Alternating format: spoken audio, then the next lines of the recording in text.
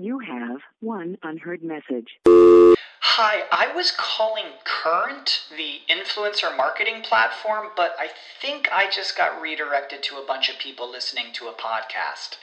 Well, anyways, I was calling Current because I was told they could help get my brand set up on TikTok Shop and even build out an affiliate program of content creators promoting my brand. And even have those content creators go on live streams and promote my product there. Wow, I could really use Current. I also heard that the brands they work with are making millions in sales. I guess I'll just go to their website at current.tech. You're listening to the Empowered Woman, Badass and Unfiltered podcast, a place for inspiration, empowerment, and personal development, showcasing badass women from all over the world, giving tips on personal development, mindset, and healing.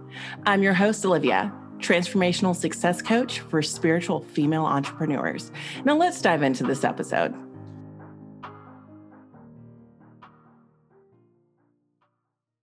Welcome back to the Empowered Woman, Badass and Unfiltered podcast. Today, I have Kristina Snyder, and she has been an entrepreneur for over 20 years. She is the CEO of Snyder, and she uses her creativity to represent artists, illustrators, animators, and visual artists from around the world. We're going to go into her story. She's originally from Sweden, and she's lived in the United States for over a couple decades. And after all that, we're just gonna go through the journey of her life and really seeing how we can use creativity in our everyday lives as well to create the lives that really fulfill us. So Kristina, I'm just so happy to have you here today.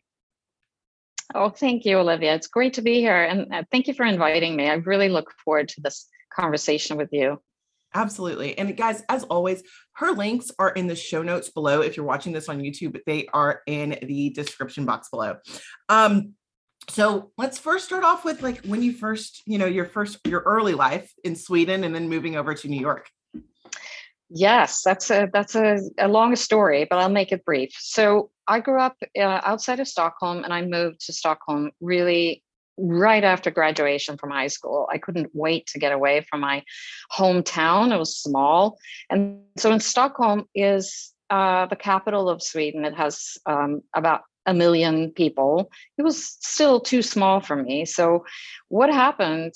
By happenstance, I was invited by a friend of mine, Anders, to take a trip to India on a creative project. I was a photographer. I was really into photography. I went to photo school. I constantly took pictures, and he was a writer. And so together we traveled to India and did this creative project for a festival that was going to take place in Stockholm.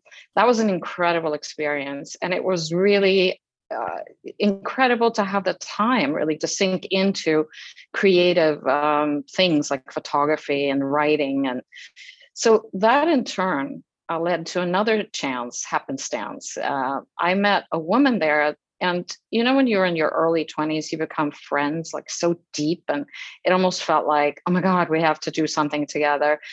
So long story short, I ended up in New York with Christy, my friend, and we decided to take a road trip.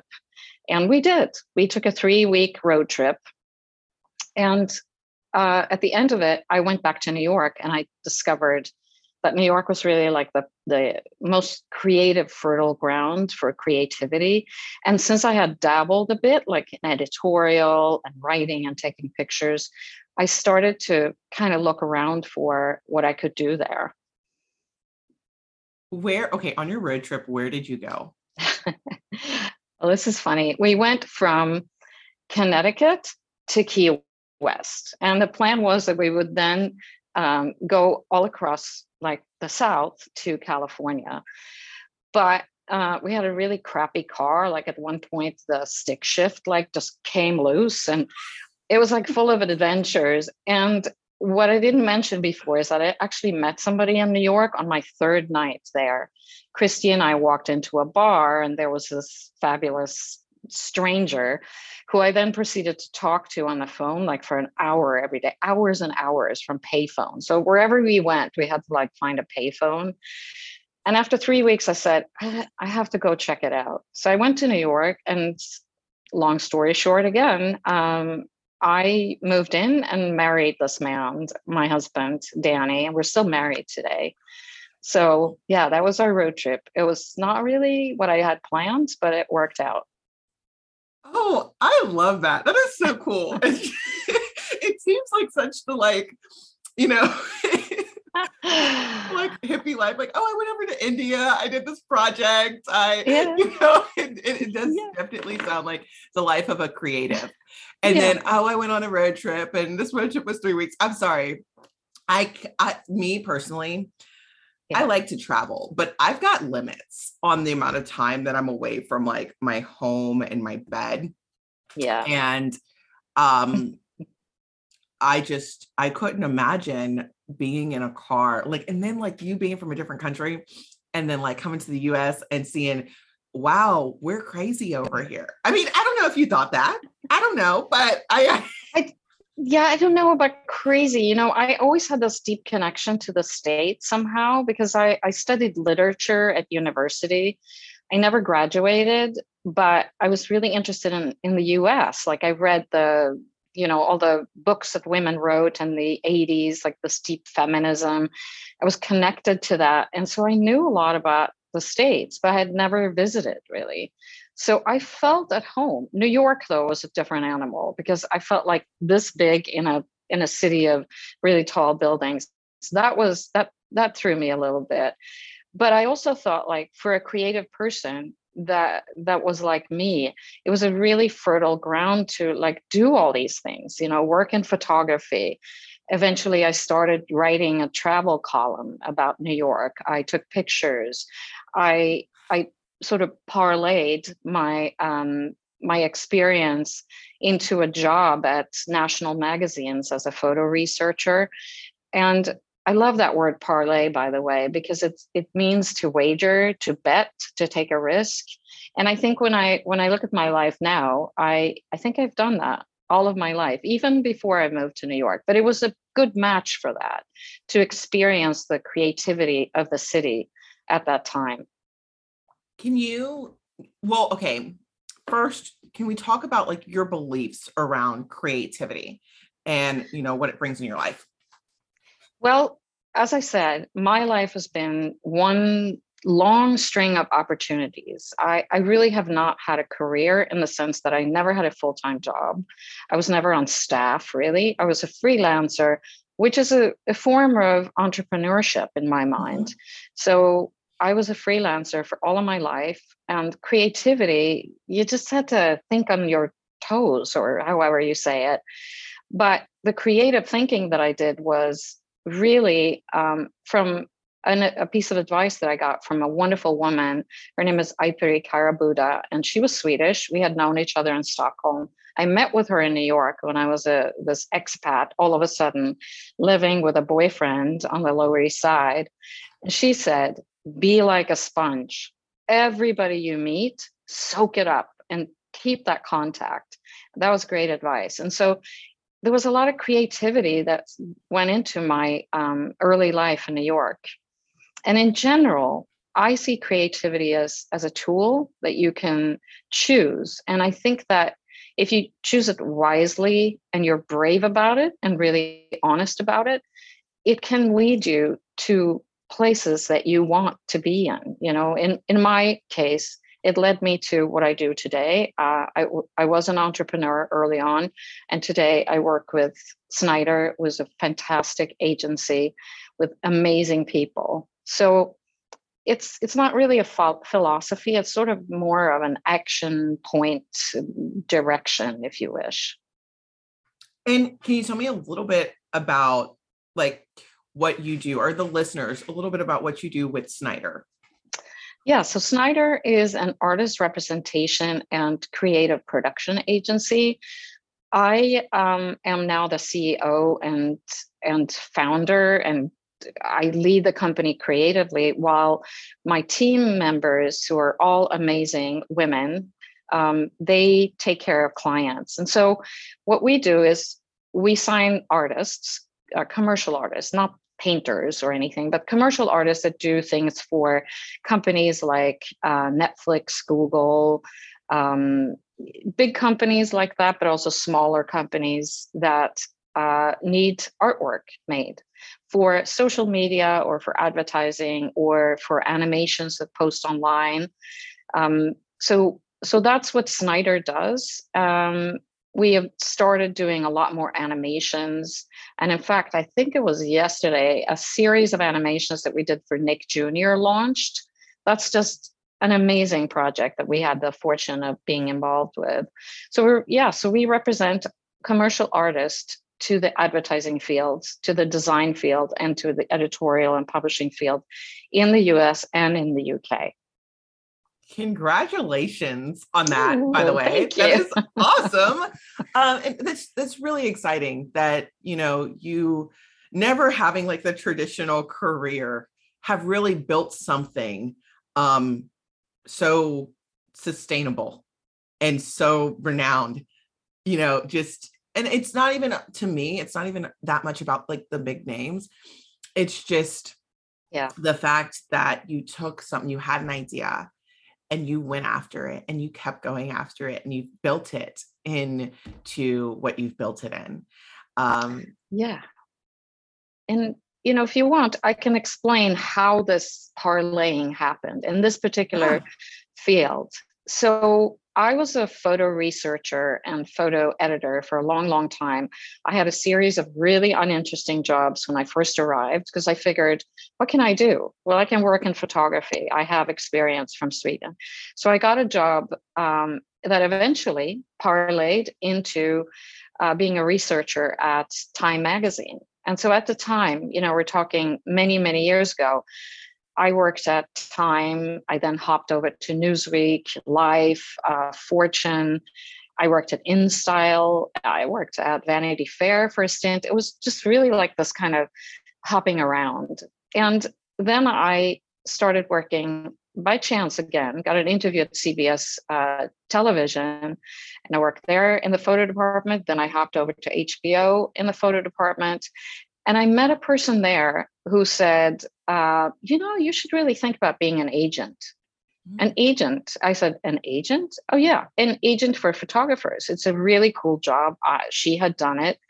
And so I had contact with agents. They had sent me estimates for like big shoots for HBO, like that you use for advertising. So I kind of took that to heart and I said, why not? Why shouldn't I do that? So I just parlayed my experience to becoming an agent for photographers. And so we're talking 2001 now.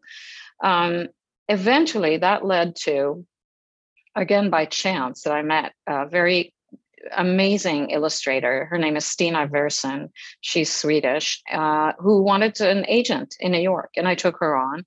That in turn parlayed into what Snyder actually started out as. I had a smaller division called Snyder and the Swedes, and we represented a lot of Scandinavian Swedish artists.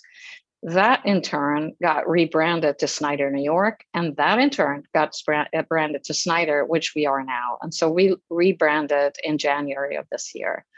So you see how it's really a string of opportunities and creative thinking that led to where I ended up today.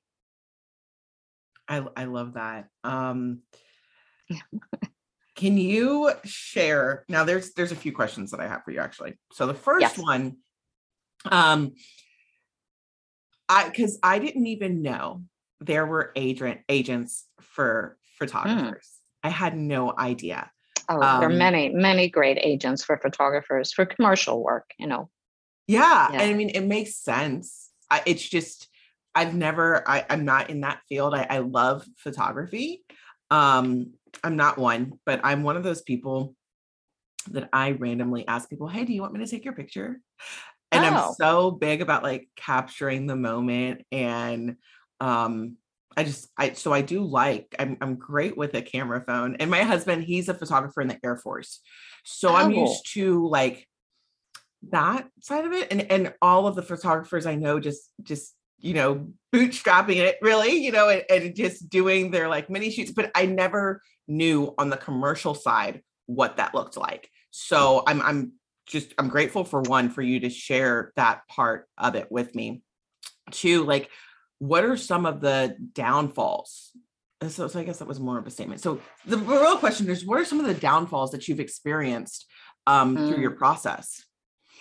Oh, Olivia, there are many, many downfalls. I want to say, part of my homemade philosophy is like, you have to fail to succeed. You really have to fail. Learn how to fail really quickly and bounce up again and start over.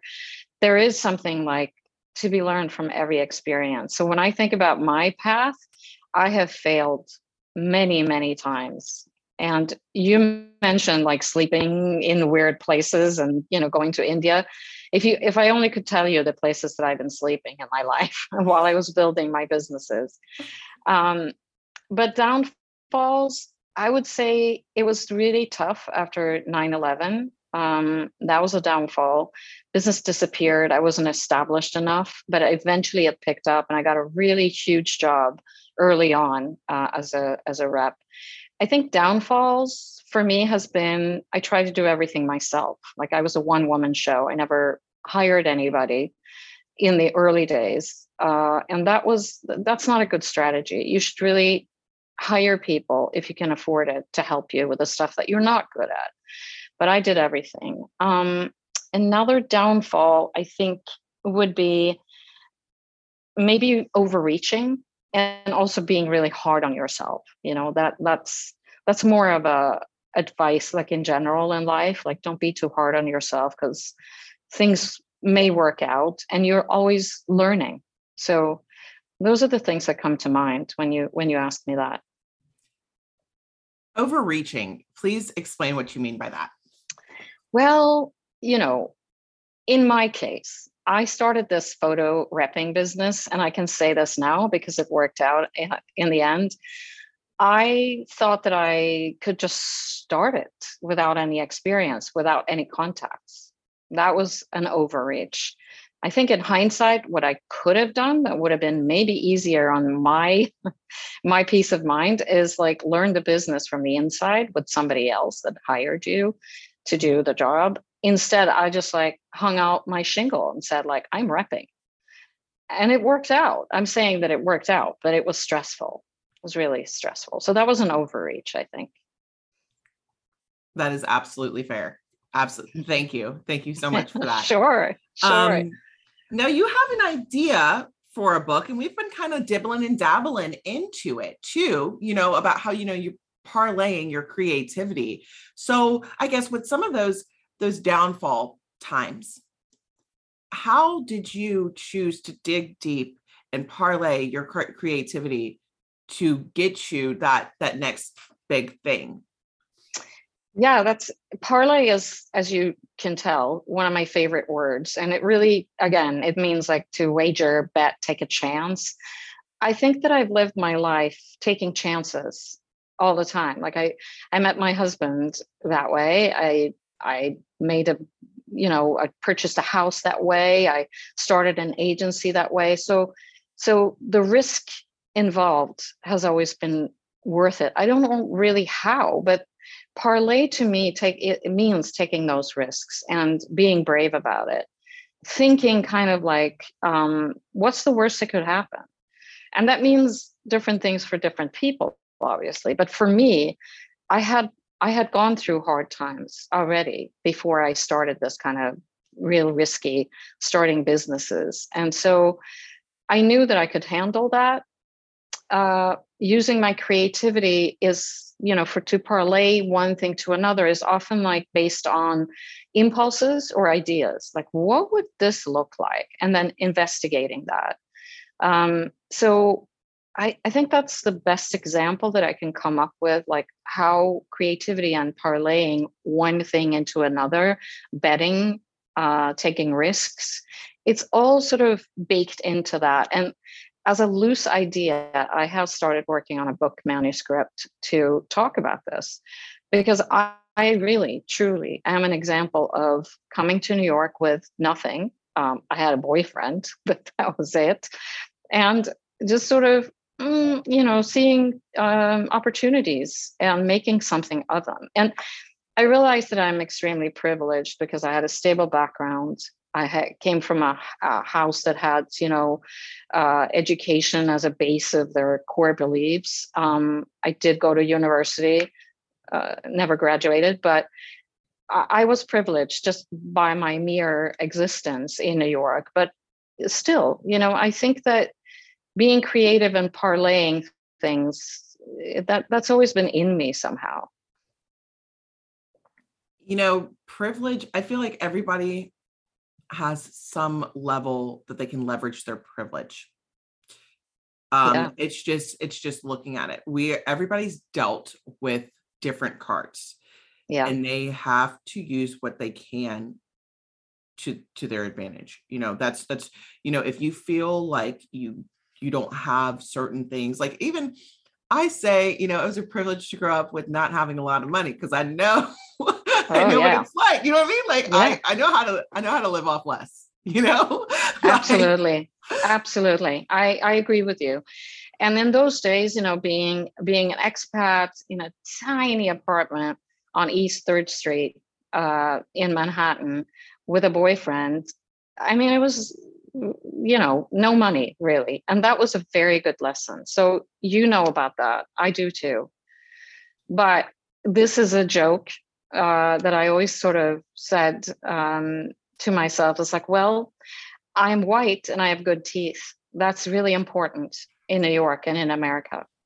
So with that, I kind of parlayed that to whatever it could give me. But it sounds kind of elitist, but it really isn't. It's just sort of a recognizing how this country works, and it works very differently in Sweden.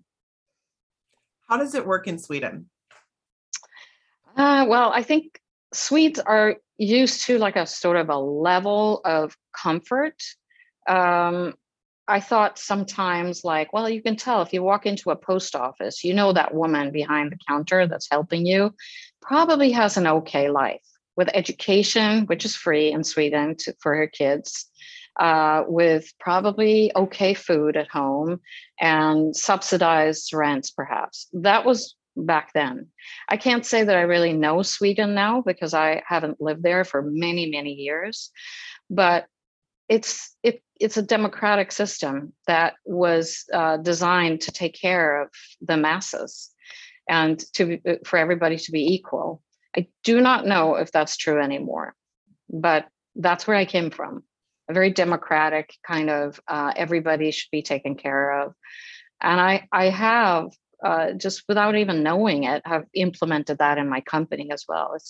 I would like to say that it's a very democratic little place with a tyrant at the top, which is me. Have you seen How to Become a Tyrant on Netflix? No, I haven't. Should I? Okay. Yeah.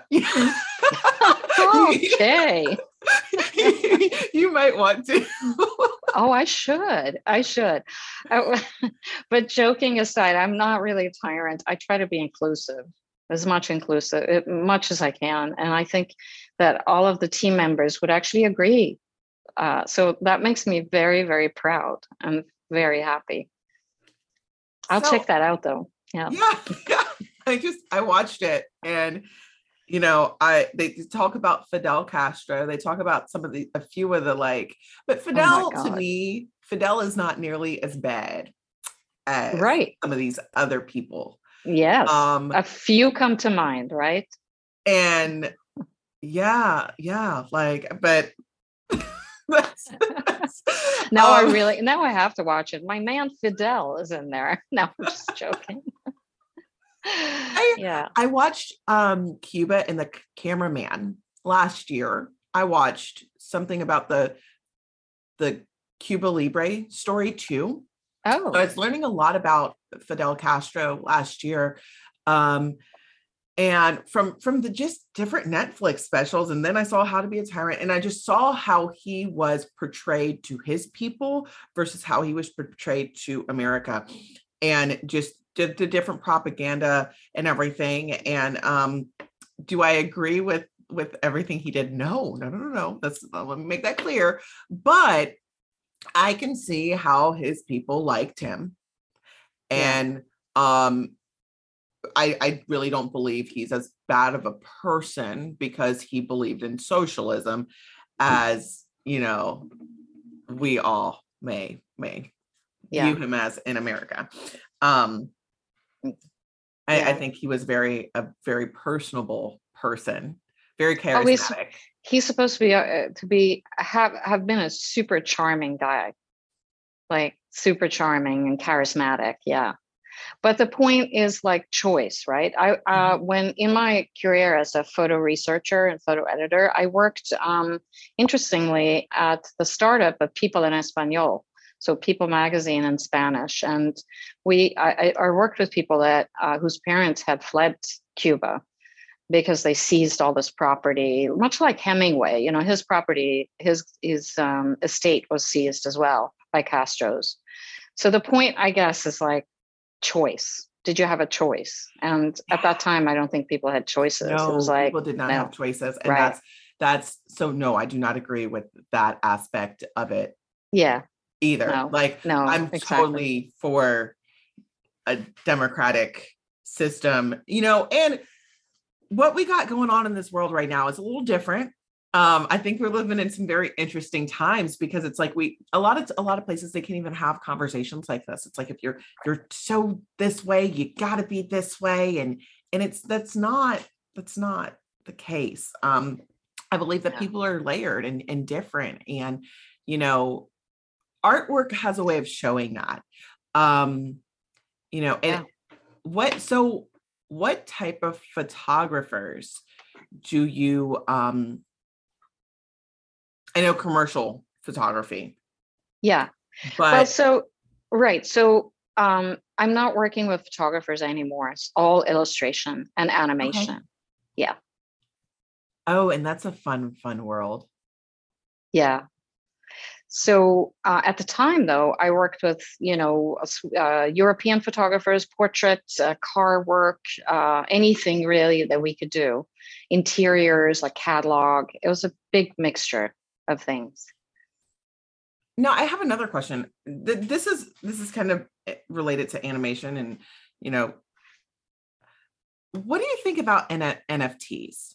And yeah. So I know about them.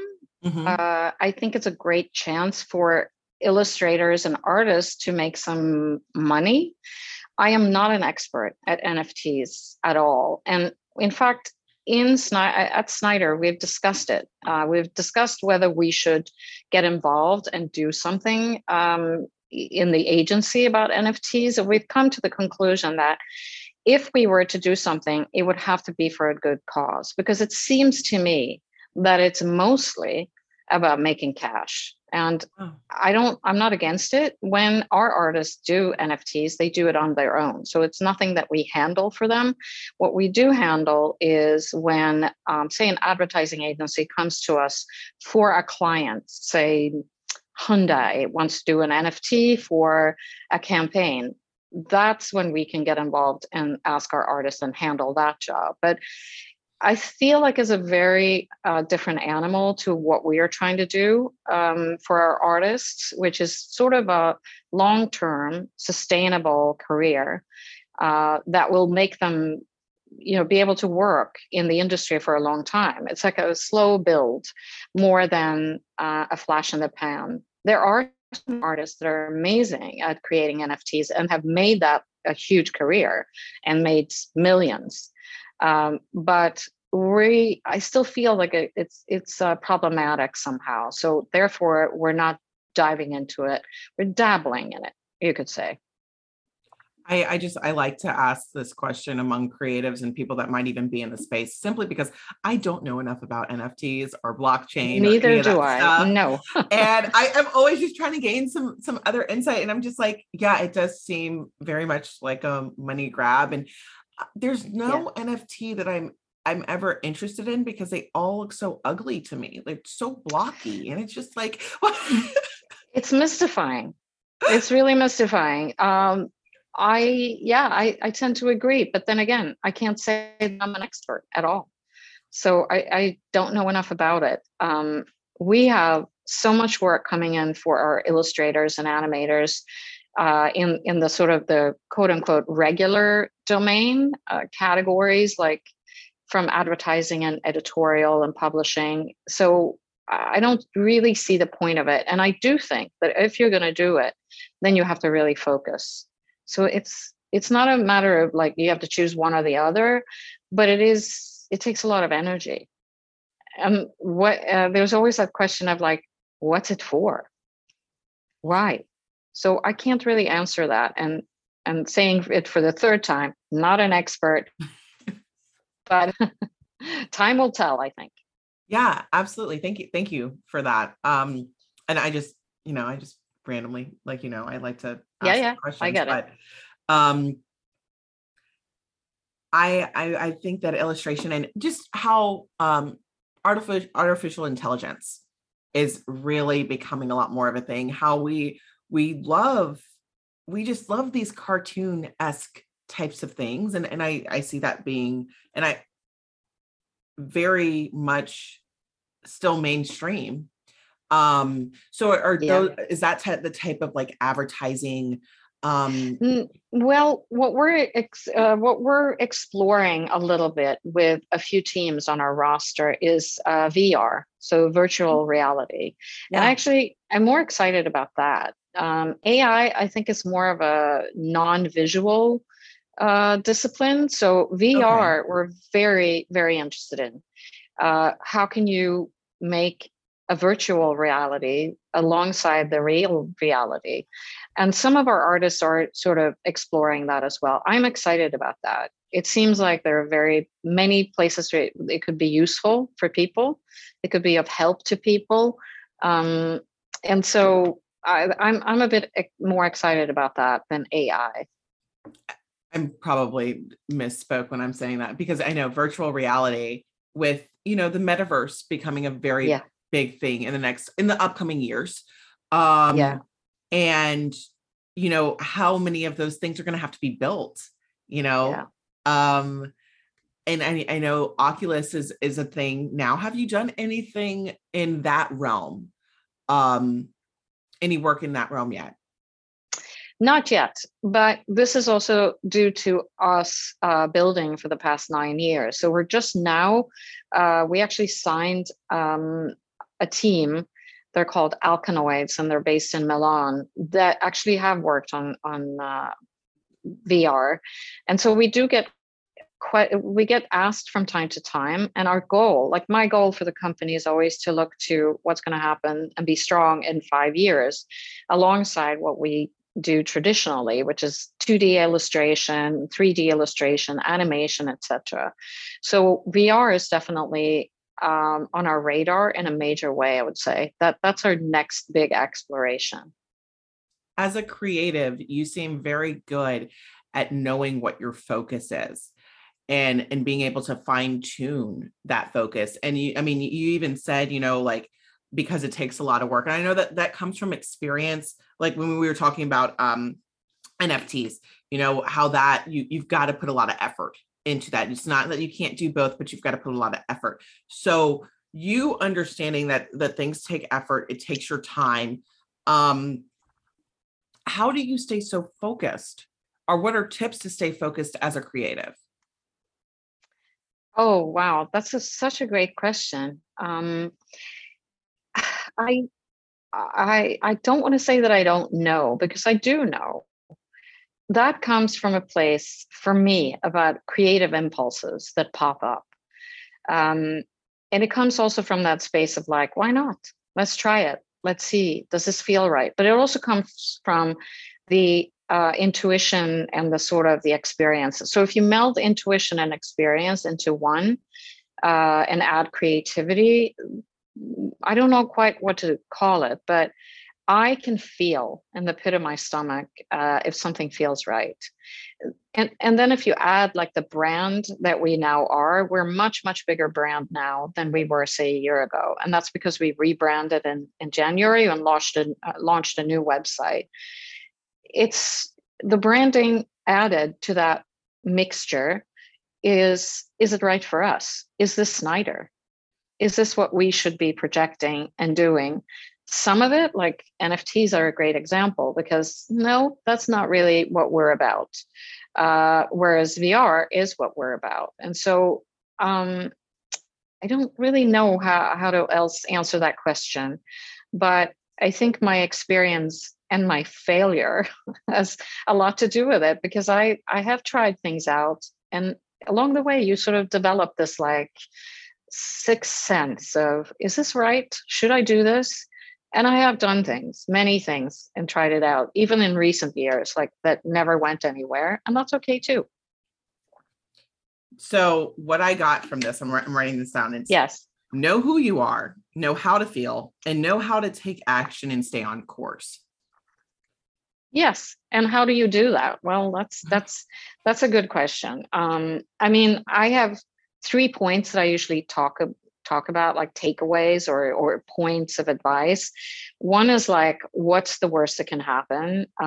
It's okay to fail quickly, fail fast, and then just like start over again without blaming yourself for failing.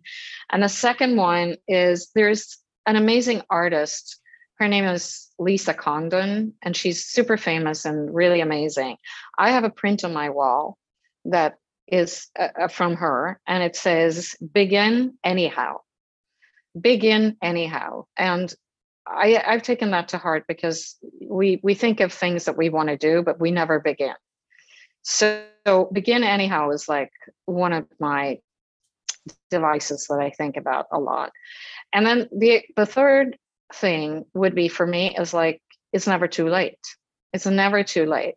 I happen to have a father who started painting landscapes when he was 50. And he was self-taught, and he tried and tried and tried and worked really hard. And he really developed his skill for like color, form, and content in his later years. And he sort of persevered. And I see him as a huge success story in creativity. And I'm very inspired by not only his art that I have on my walls, but also from his pursuit of creativity, starting when he was around 50. I love that. I love the takeaways. And it's, fail with a learner's mindset, because then you're not judging yourself. You're not beating yourself up. It's like, okay, where did I make a mistake? How can I do this better? All right, let's get up. Let's go again and begin anyhow. Oh, well, I don't feel, your feelings don't matter. You know what I mean? Not in that sense of like, if it's rejection, if it's bad, if it's against you, and it's never too late. If you woke up today, it's not too late. You just, and again, go back to 2. If you didn't get that one, just begin anyhow. Begin again anyhow.